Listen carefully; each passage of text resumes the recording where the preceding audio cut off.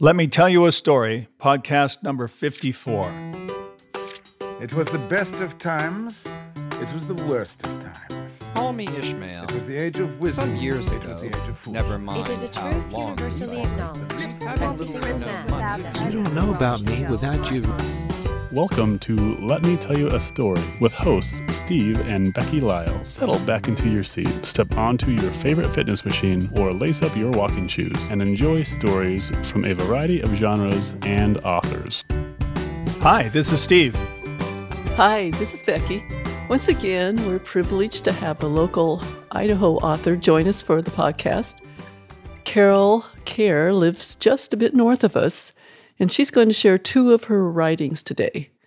Because we're recording this podcast in the midst of football season, she'll begin with a poem she's titled Bronco Grandma. For you Colorado Bronco fans, I have a feeling this poem is about the Boise State Broncos rather than the Denver Broncos. Is that right, Carol? Yes, it was written for the Boise State Broncos. However, I am a big Denver Bronco fan, so it can go either way. And I am a grandma, too. 'Twas the night of the game. They were out on the blue. The ball was teed up. The anthem was through. The teams were lined up, facing each other. The stands were full, parents, sisters, and brothers. When all of a sudden, from out of the crowd, a voice rang out, clear, shrill, and loud. "Let's go, Broncos!" rang a southern drawl. "And for goodness sakes, hang on to the ball." People turned in their seats to see who it was, with the clear voice heard above the crowd's buzz. Searching eyes scanned faces, each and all, until they all landed on a little grandma. She wore an orange Bronco shirt, orange hose, black shoes, and a blue woolen skirt. She stared back at them as they stared at her. No one made a noise, no one made a stir. A blob of nacho cheese was stuck on her cheek. 2 hot dogs and a large pop were beside her seat. As people stared, the game seemed to stall, until she stood up and yelled, "Let's play ball!" There was a roar from the crowd as the kick was away, and they never fumbled, play after play. The Broncos gained another great win when they listened to the fan with cheese on her chin.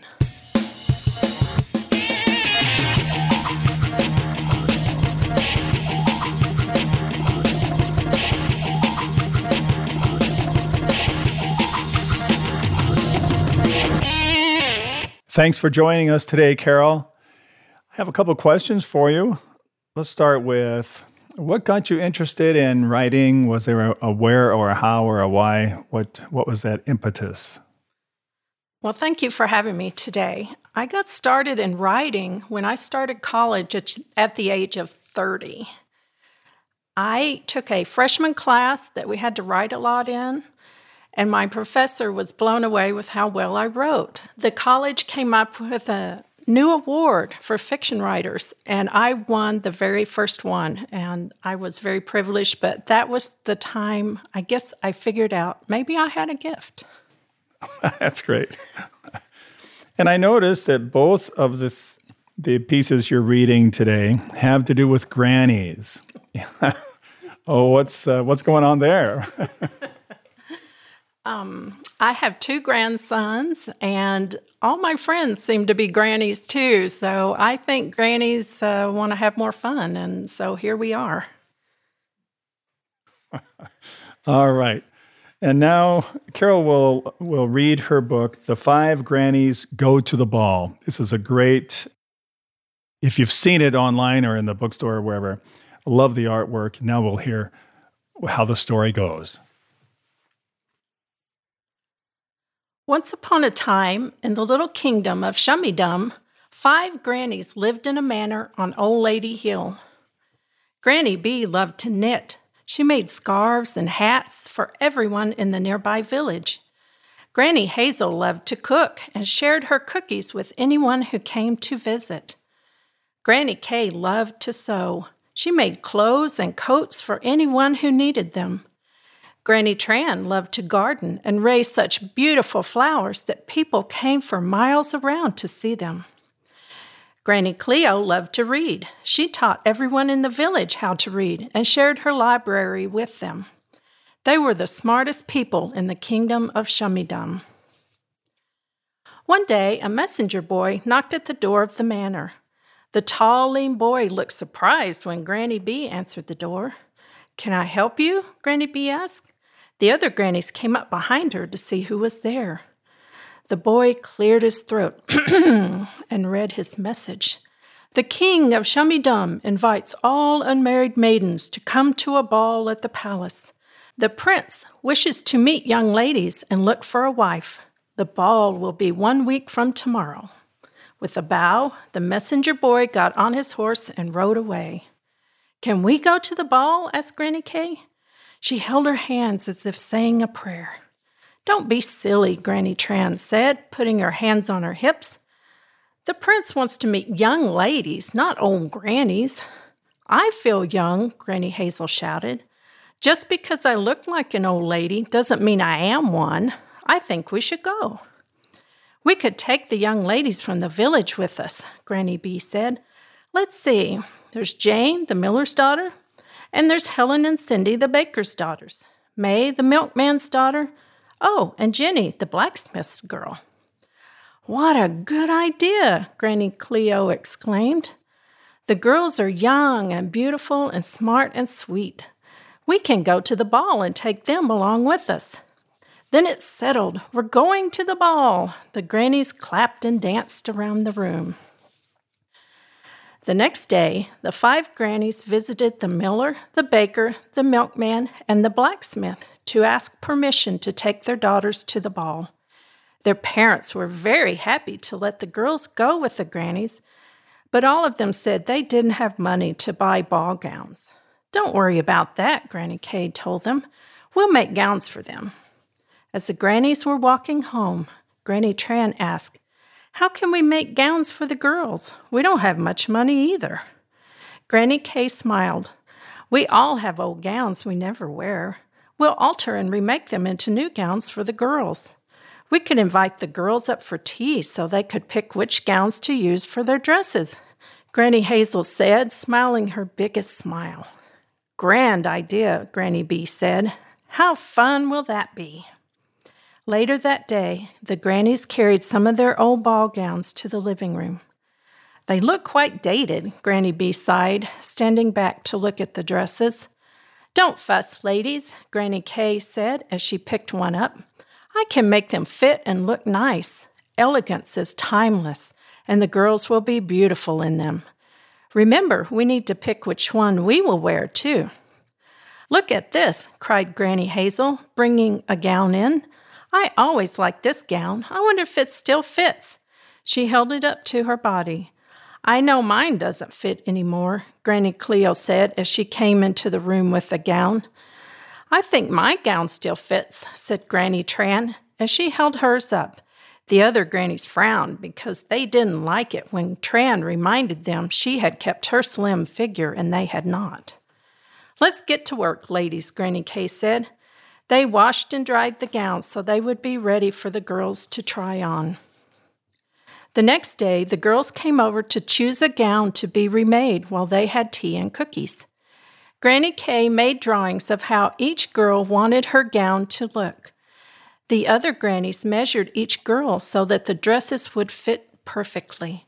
For the next week, the grannies cut and sewed for long hours until at last they had 5 gowns fit for princesses. They worked on getting their own gowns ready, too. They didn't care that their gowns were out of style. They felt beautiful in them, and that's all that mattered. "We'll take our fancy carriage," Granny Tran said as she placed her gown in the trunk. "Maybe Jenny's twin brother, Kenny, will drive us." Granny Kay looked up from her sewing. "Kenny may need a new suit of clothes. I don't make men's clothing, so what can we do?" Granny Hazel set down a plate of sandwiches. "I think I have a suit of clothes left from my husband's younger days. Maybe we could use those." The grannies invited Kenny over to try on his suit. It was too big for him, but Granny Kay worked hard to make the suit fit so Kenny could wear it to the ball. The day finally came when they had to leave for the ball. The 5 grannies and the 5 girls got into the carriage with their sunbonnets and parasols. Kenny held the reins of the 4 horses as the people in the village gathered around to say goodbye. The road was rough and bumpy, but no one minded.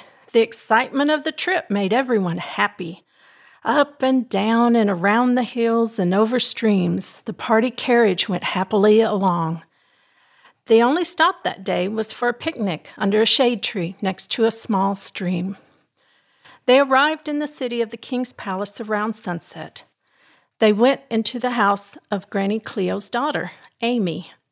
Amy greeted them and showed them to their rooms where they could clean up before a hearty supper of soup and bread. The tired travelers fell into bed and slept soundly. The next morning, everyone got up fresh and rested. A lot of work needed to be done before the ball. Their gowns had to be unpacked and fluffed. Their shoes needed to be polished until they shone. Most of all, Kenny and the girls needed to learn how to ballroom dance. Amy played the piano while the grannies showed the young people how to dance the waltz. At first, they were unsteady, and toes were stepped on many times. But as hours went by, Kenny and the girls danced better and better. At last, everyone was ready to dance at the ball. After a big supper of chicken pot pie, the grannies sent the young people to bed early. They all needed their beauty sleep. Tomorrow would be a busy day.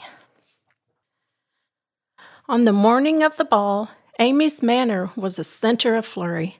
Everyone needed to bathe and wash their hair. The girls wanted to look their very best.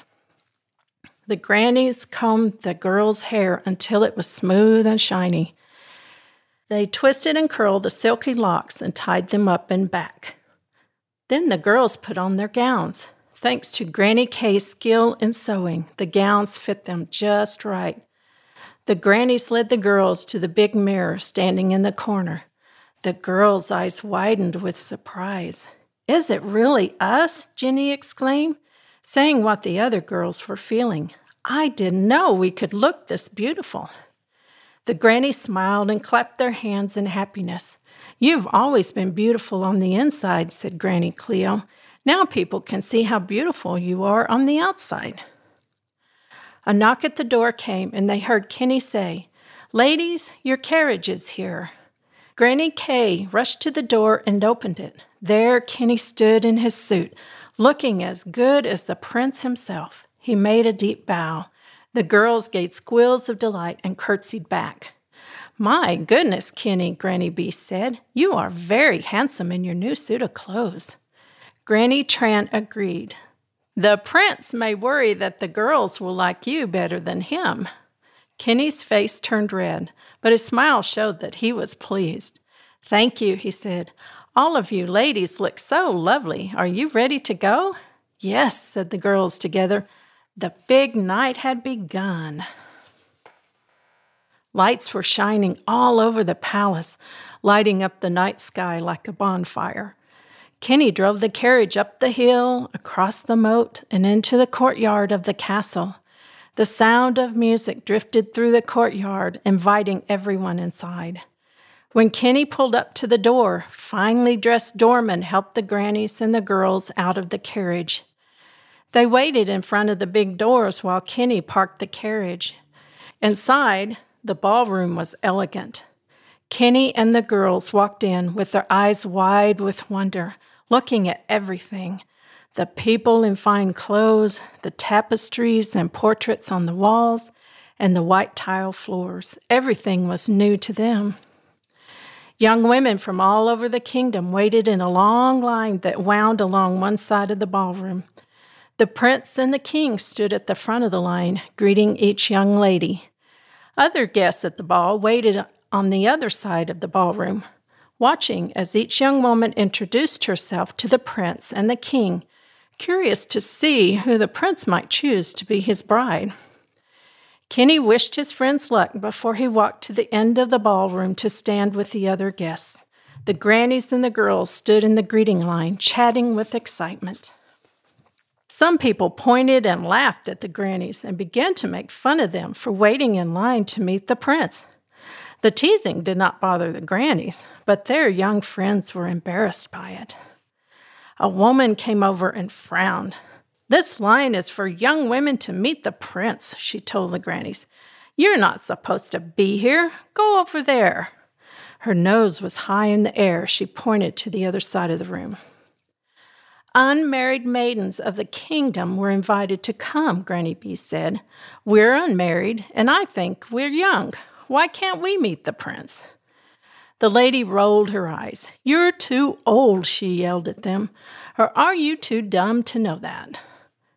Granny Cleo frowned and said, "Don't be mean to us. We may be old on the outside, but we feel very young on the inside."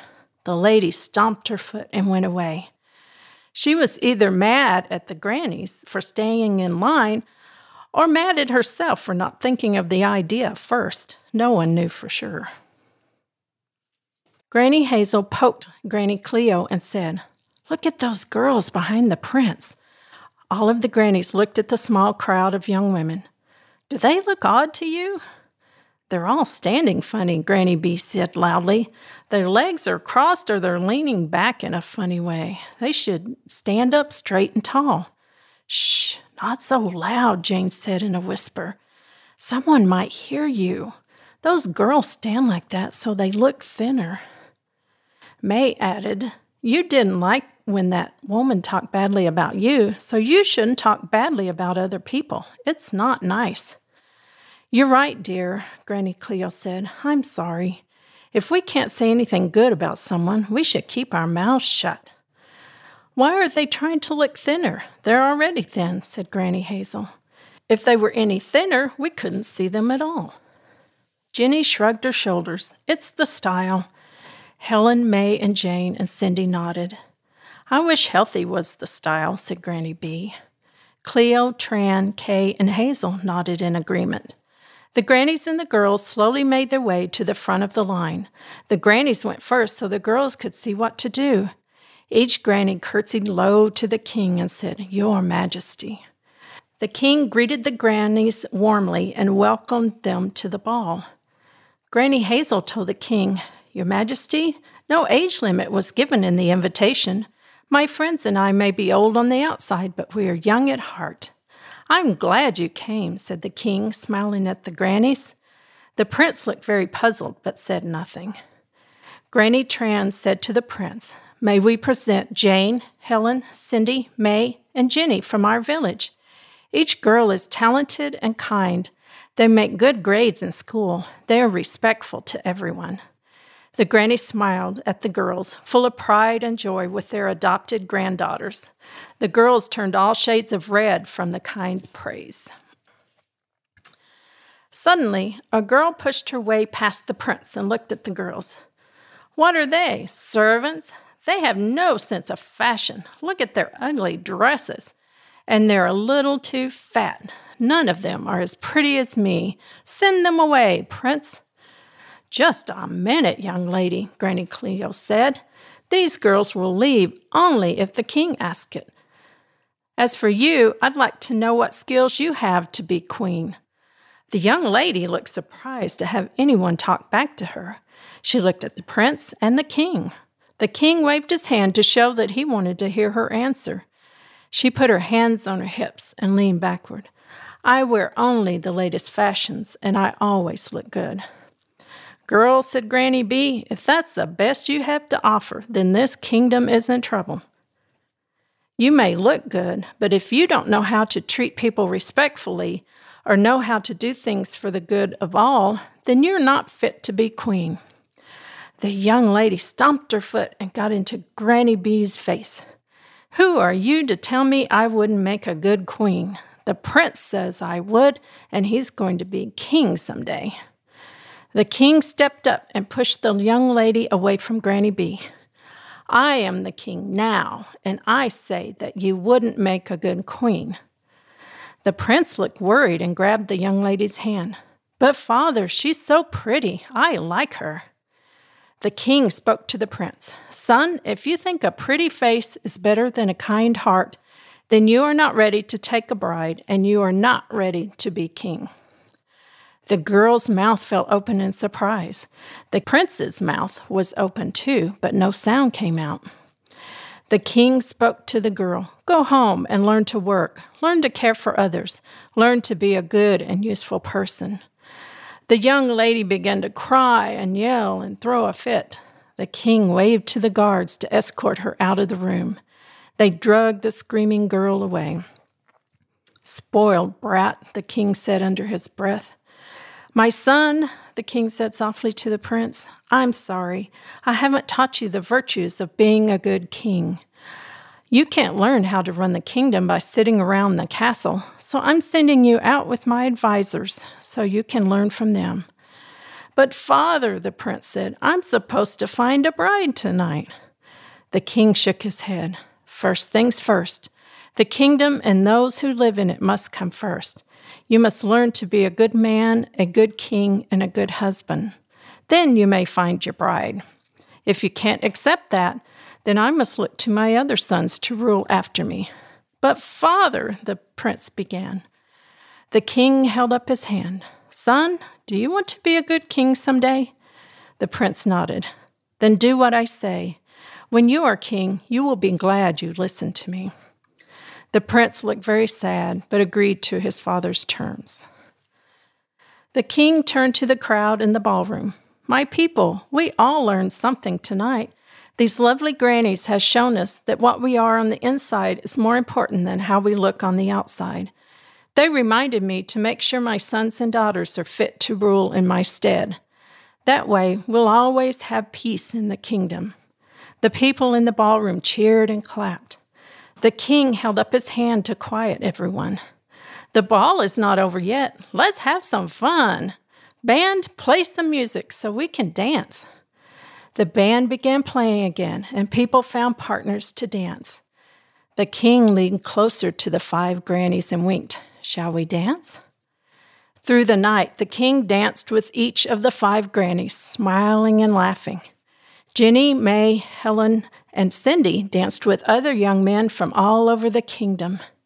Kenny danced with Jane more than with any other girl. They looked very happy together. The night was full of smiles and happiness. Between dances, the people enjoyed the delicious food that was served. It was the best ball ever given by the king. After the ball, the king invited the 5 grannies to visit him often, which they did. 2 years later, the king asked Granny Cleo to marry him. He invited the other 4 grannies to live at the palace with them. So they sold their house on Old Lady Hill and moved to the palace where they all lived happily ever after. Cindy, Helen, May, and Jenny married young men they met at the ball. The 5 grannies attended all of their weddings and wished them much happiness. Kenny and Jane were married at the chapel in the village. They lived in the village for many years and were happy until the end of their days. As time went by, the prince discovered that the grannies and his father were right. He worked hard and learned many things. He found his perfect bride and knew that she was worth the wait. When he became king, he was a good king who kept peace in the kingdom, and he and his bride lived happily ever after, too.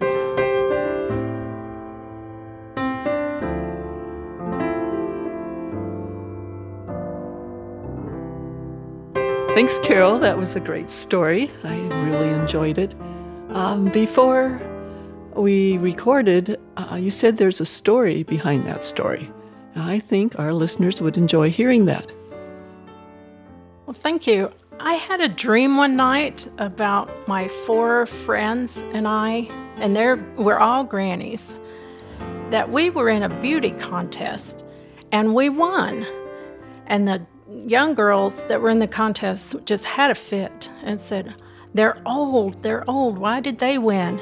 And the judges said, because they're beautiful on the inside and they know how to do things. So after that dream, I woke up and decided this has to be a book, and that's how this story came to be. That's great. Thanks again. You can learn more about Carol and her stories at cskjar.com. That's CSKJAR.com.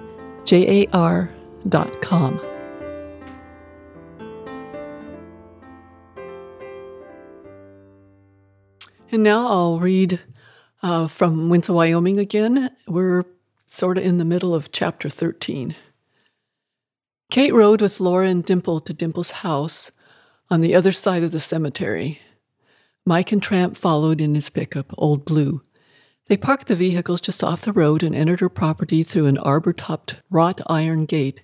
A terrace garden was filled with daffodils and tulips, and the vine-draped stone house looked like an English cottage. Multi-pane windows sparkled in the sunshine, and baskets of blossoms hung from the eaves. Dimple opened her plum-colored door with its rounded top and bevel glass window. The others trailed behind her, passing the hand-stitched quotes and watercolor paintings, mostly of flowers that adorned the walls. Kate removed her sunglasses to read a cross-stitched sampler. "The Lord your God is with you. He is mighty to save. He will take great delight in you. He will quiet you with his love. He will rejoice over you with singing." Zephaniah 3:17.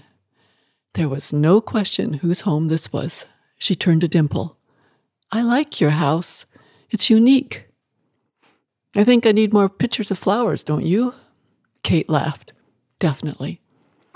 Dimple indicated a large parcel on the couch. "As you can see, Mike, I haven't even opened the box. I was afraid I'd break the computer, so I left it on the cantaloupe." Kate saw Mike struggle to suppress a grin. He picked up the box. "Do you mind if Tramp wanders around your yard, Dimple? He's been cooped up in the truck all morning. Just make sure the garden gate is latched. I put up a higher fence this year to keep the deer out. However," she scowled, "it doesn't discourage the rabbits one iota."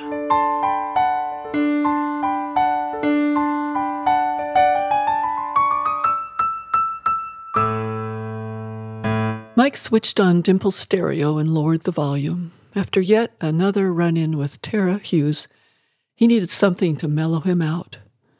He opened the box. Hats off to Dimple. Not many women her age would build a fence or buy a laptop without knowing how to use it. Maybe in some crazy way the computer would be good for her brain farts, as she termed her mixed-up words. He inserted a disk to install the first program and looked out the window as the disk began to whir. If Dimple hadn't come to his rescue, Tara would still be ranting at him. Maybe he should quit going to church. The woman sucked the love of God right out of him when she showed up at a service. Then there was Kate. What was the deal with her? At first she seemed to like his company, but now she acted distant. Why wouldn't she go out with him? Was it his breath or something he said? He heard his mom talking in the kitchen, her voice low. "What in the world did you say to break up that argument, Dimple?" Mike grinned. When it came to Tara Hughes, his mom always needed to know what was going on. "I was a bit feisty, wasn't I?" Dimple snorted. "But I've had enough of that shrew ranting and raving at Mike. He's like a grandson to me." Mike nodded. "Yeah." She'd been a grandma to him as long as he could remember. "I told Tara the church parking lot was no place for a hissy fit, and she should hightail it on home. And I told Mike I couldn't use my calendar until he programmed it, something he promised to do before I ordered it." Mike chuckled, thinking he'd be happy to program Granny Dimple's calendar on her cantaloupe any time she asked. Though she and Mike had nothing to say to each other, Kate enjoyed lunch on the patio with Dimple and the Duncans. The food was delicious and the weather perfect. When they finished, Dimple took Laura to tour her vegetable garden. Kate started after them, but Mike stopped her. "Could you come inside with me? I need your help with the computer setup." "I don't know anything about computers." He opened the patio screen for her. "You know more than you think." They stepped inside. He pointed to the couch. "Have a seat on the cantaloupe." "I'll stand." "No, please. Please sit." He sat at the far end and placed the computer on his lap. She edged onto a cushion. "Okay, but I don't understand how I can help." He shifted to look directly at her. "I'd like to know why you can't go out with me." "So, This isn't about the computer. I thought we could talk while I install programs. Why can't you go out with me?" She rubbed her temples. "Why are we having this conversation again? It should be obvious." "It's not obvious to me." "I don't know how they do things in Wyoming, but in Pennsylvania, engaged people don't date other people." He sat back. "Oh, I'm sorry. I had no idea you were engaged." "I am not engaged." Kate pounded the cushion. "You are, for Pete's sake." "No, I'm not." They both turned at the sound of the patio screen opening. Laura walked over to the couch. "I'm going home now. If Kate wants to stay, can you give her a ride back to the ranch, Mike?" "Sure. I have another half hour or so to go with the programming. Then I'm going to show Dimple how to run this machine." Laura rested her hand on Kate's shoulder. "It's up to you, Kate. You can ride with either of us." Mike waggled an eyebrow. "I promise not to mistake you for my dog again." In spite of the tension between them, Kate laughed. Dimple and Laura looked puzzled. Mike grinned at them. Long story. Kate twisted to look up at Laura. "I'm supposed to help with the trail ride later today, but I'd like to hang around for the computer lesson. I might learn something." "Mike's pretty savvy when it comes to technology," Laura said, "which is a good thing at our house. I have yet to understand the difference between ROM and RAM." She started for the door, but stopped. "Isn't this your day off, Kate?" "It is," Kate said, "but I haven't been on a horse for years, so I asked Clint if I could help. I thought it would be a good way to get back in the saddle again, literally." "We've discouraged employees from working on their day off," Laura said. "I love to ride. If I can help the wranglers, all the better." "Okay." Laura smiled. "Have a great time." She hugged Dimple. "Thanks for the lunch, dear. Delicious as always." After Laura left, Dimple sat in a chair across from Kate. "Did you learn to ride in Pennsylvania?" Kate rearranged her awkward position to a more comfortable one. "My dad made the mistake of buying me cowboy boots when I was young. I loved those boots, and I desperately wanted to wear them while riding a horse. I begged and begged my mom for riding lessons. Finally, she gave in, and my brother and I had lessons twice a week for an entire summer." "Have you ridden since then?" Dimple asked. Kate shook her head. "The lessons came to a rather abrupt halt when my family was killed in a car accident." Dimple's wrinkles contorted with compassion. "I had no idea you lost your family. Were you raised in a children's home or by relatives?" "I wish," Kate sighed. "No orphanage or relatives, just a whole bunch of foster homes." Dimple winced. "Oh, you poor Dent. Is that why you left Pennsylvania? Because you don't have a real home there?" Out of the corner of her eye, Kate saw Mike grin, which made it doubly hard for her to keep a straight face. "Like I told you when we first met, I'm here to do an internship at the ranch, so I can fulfill my marketing program requirements at the university." Kate toyed with the sofa's arm cover. "I suppose I also came for nostalgic reasons. My dad bought me those boots while he was on a Wyoming business trip, and my mom ordered a matching outfit from a Western store in Cheyenne. Plus, I love the book Katrina's Wild Pony, which you probably know is a story about a girl who lived on a Wyoming horse ranch. I must have read it 50 times. Dimple nodded. "One of my favorites. I read it to my students every year I taught school." "I took the book from my first foster home," Kate said, "and carried it with me from place to place when I was sad and lonely. It always had the power to transport me to a happier world." She shrugged. "I guess all that coalesced into a lifelong desire to visit Wyoming." Dimple grinned. "You're living your dream, Kate." She nodded, even though she'd lost her family and never saw her dog or her boots again. And the book disappeared. She was living her dream. She glanced at Mike, whose eyes were focused on the computer screen. No doubt he'd heard every word. She wanted to kick herself for saying she stole the book, but at least she didn't mention prison.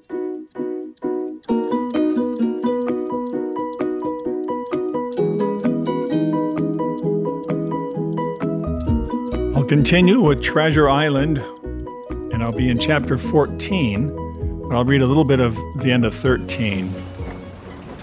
The crews raced for the beach, But the boat I was in, having some start and being at once the lighter and the better manned, shot far ahead of her consort. And the bow had struck among the shore-side trees, and I had caught a branch and swung myself out and plunged into the nearest thicket, while Silver and the rest were still 100 yards behind. "Jim! Jim!" I heard him shouting. But you may suppose I paid no heed. Jumping, ducking, and breaking through, I ran straight before my nose till I could run no longer. Chapter 14, The First Blow. I was so pleased at having given the slip to Long John that I began to enjoy myself and look around me with some interest in the strange land that I was in.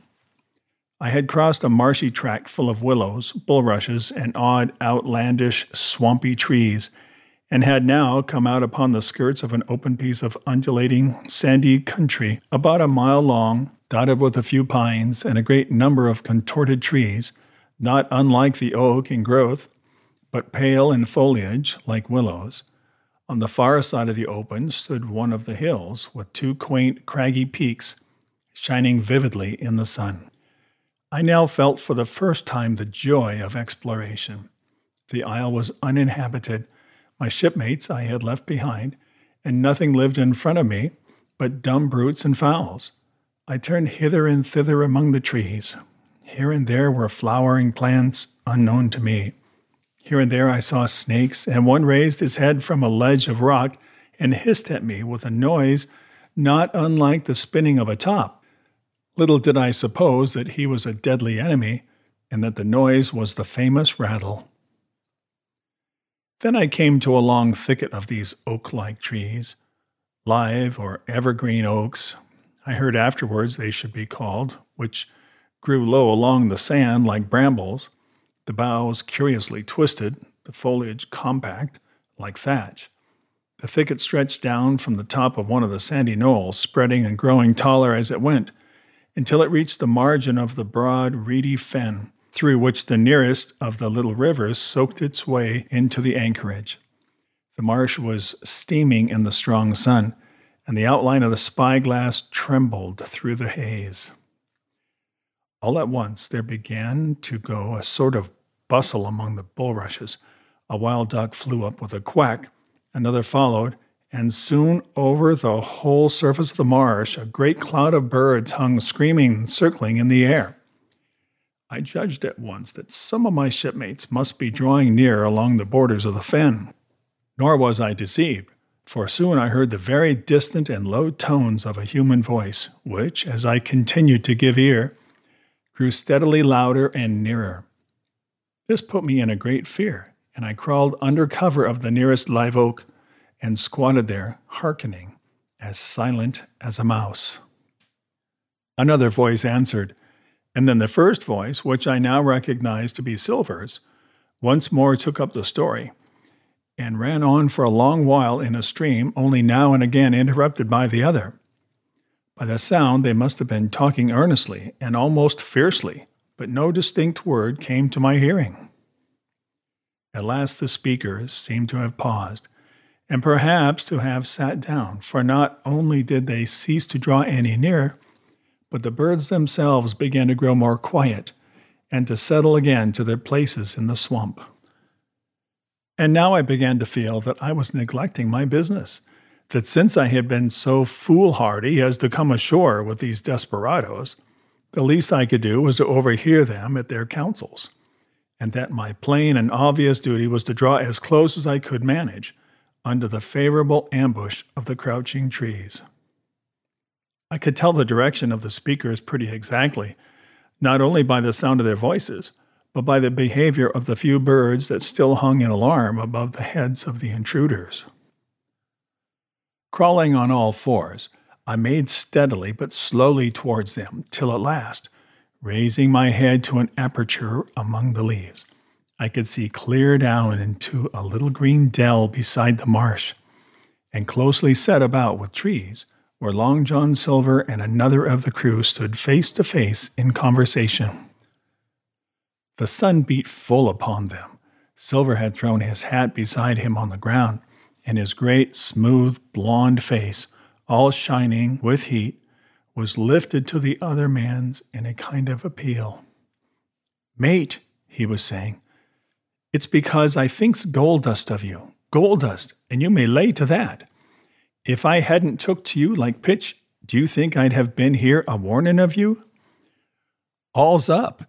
You can't make nor mend. It's to save your neck that I'm a-speaking, and if one of the wild ones knew it, where'd I be, Tom? Now tell me, where'd I be?" "Silver," said the other man, and I observed he was not only red in the face, but spoke as hoarse as a crow, and his voice shook, too, like a taut rope. "Silver," says he, "you're old and you're honest, or has the name for it. And you've money, too, which lots of poor sailors hasn't. And you're brave, or I'm mistook. And will you tell me you'll let yourself be led away with that kind of a mess of swabs? Not you. As sure as God sees me, I'd sooner lose my hand. If I turn again my duty—" And then all of a sudden he was interrupted by a noise. I had found one of the honest hands. Well, here, at that same moment, came news of another. Far away out in the marsh there arose, all of a sudden, a sound like the cry of anger, then another on the back of it, and then one horrid, long-drawn scream. The rocks of the spyglass re-echoed it a score of times. The whole troop of marsh birds rose again, darkening heaven with a simultaneous whir, and long after that death yell was still ringing in my brain, silence had re-established its empire, and only the rustle of the redescending birds and the boom of the distant surges disturbed the languor of the afternoon. Tom had leaped at the sound, like a horse at the spur, but Silver had not winked an eye. He stood where he was, resting lightly on his crutch, watching his companion like a snake about to spring. "John," said the sailor, stretching out his hand. "Hands off!" cried Silver, leaping back a yard as it seemed to me, with the speed and security of a trained gymnast. "Hands off, if you like, John Silver," said the other. "It's a black conscience that can make you feared of me, but in heaven's name, tell me, what was that?" "That?" returned Silver, smiling away, but warier than ever, his eye a mere pinpoint in his big face, but gleaming like a crumb of glass. "That? Oh, I reckon that'll be Allen." And at this poor Tom flashed out like a hero. "Allen!" he cried. "Then rest his soul for a true seaman. And as for you, John Silver, long you've been a mate of mine, but you're mate of mine no more. If I die like a dog, I'll die in my duty. You've killed Allen, have you? Kill me too, if you can, but I defies you." And with that, this brave fellow turned his back directly on the cook and set off walking for the beach. But he was not destined to go far. With a cry, John seized the branch of a tree, whipped the crutch out of his armpit, and sent that uncouth missile hurtling through the air. It struck poor Tom, point foremost, and with stunning violence, right between the shoulders in the middle of his back. His hands flew up, he gave a sort of gasp, and fell. Whether he were injured much or little, none could ever tell. Like enough, to judge from the sound, his back was broken on the spot. But he had no time given him to recover. Silver, agile as a monkey, even without leg or crutch, was on the top of him next moment and had twice buried his knife up to the hilt in that defenseless body. From my place of ambush, I could hear him pant aloud as he struck the blows. I do not know what it rightly is to faint, but I do know that for the next little while the whole world swam away from before me in a whirling mist. Silver and the birds and the tall spyglass hilltop going round and topsy-turvy before my eyes, and all manner of bells ringing and distant voices shouting in my ear. When I came again to myself, the monster had pulled himself together, his crutch under his arm, his hat upon his head. Just before his Tom lay motionless upon the sward, but the murderer minded him not a whit, cleansing his blood-stained knife the while upon a wisp of grass. Everything else was unchanged, the sun still shining mercilessly on the steaming marsh and the tall pinnacle of the mountain. And I could scarce persuade myself that murder had been actually done, and a human life cruelly cut short a moment since before my eyes. But now John put his hand into his pocket, brought out a whistle, and blew upon it several modulated blasts that rang far across the heated air. I could not tell, of course, the meaning of the signal, but it instantly awoke my fears.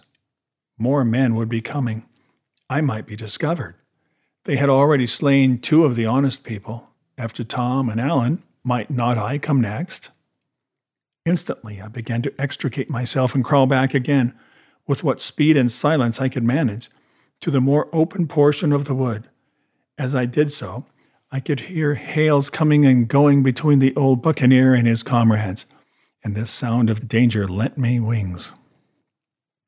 As soon as I was clear of the thicket, I ran as I never ran before, scarce minding the direction of my flight, so long as it led me from the murderers, and as I ran, fear grew and grew upon me, until it turned into a kind of frenzy. Indeed, could anyone be more entirely lost than I? When the gun fired, how should I dare go down to the boats among those fiends, still smoking from their crime? Would not the first of them who saw me wring my neck like a snipe's? Would not my absence itself be an evidence to them of my alarm, and therefore of my fatal knowledge? It was all over, I thought. Goodbye to the Hispaniola. Goodbye to the squire, the doctor, and the captain. There was nothing left for me but death by starvation or death by the hands of the mutineers. All this while, as I say, I was still running, and without taking any notice, I had drawn near to the foot of the little hill with the 2 peaks, and had got into a part of the island where the live oaks grew more widely apart, and seemed more like forest trees in their bearing and dimensions. Mingled with these were a few scattered pines, some 50, some nearer 70 feet high. The air, too, smelt more freshly than down beside the marsh. And here a fresh alarm brought me to a standstill with a thumping heart.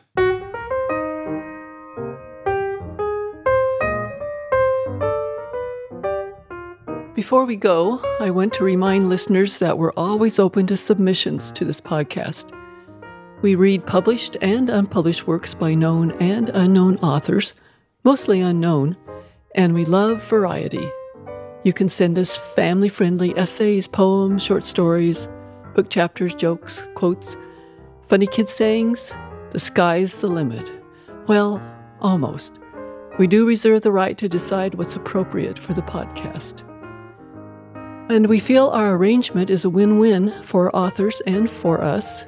You don't pay us to broadcast your writings on the airwaves to our many listeners, and we don't pay you to include your work on Let Me Tell You a Story. So please send your submissions to story@BeckyLyles.com. Again, that's story@BeckyLyles.com. A few quotes at the end here. This one about grannies. And I hope I don't destroy this name, the one who wrote this, Kangana Ranat. We love our granny because she is our granny. We value her. We don't remember anyone's face from our childhood, but we love our granny's face. And about Thanksgiving, having gratitude. Thanksgiving Day is a jewel to set in the hearts of honest men, but be careful that you do not take the day and leave out the gratitude. That's E.P. Powell. Joy is the simplest form of gratitude. Karl Barth. Look back in forgiveness, forward in hope, down in compassion, and up with gratitude. That's Zig Ziglar. And one more by Dean Jackson. When a child gives you a gift, even if it is a rock they just picked up, exude gratitude. It might be the only thing they have to give, and they have chosen to give it to you. And you have chosen to listen to us, and we are thankful. To echo Steve, thanks for listening. We always want to say that at the end. Thank you very much for listening. Until next time, happy reading. Thanks for listening. You can find more of Becky Lyles under the pen name Rebecca Carey Lyles. Her most recent novels, Winds of Wyoming and Winds of Freedom, have both won awards and made the Amazon best-selling list. Steve, well, he just really needs to get his stuff published. If you have comments or suggestions, send them to story@beckylyles.com. Tune in next week for more tall tales and fun fables at Let Me Tell You a Story.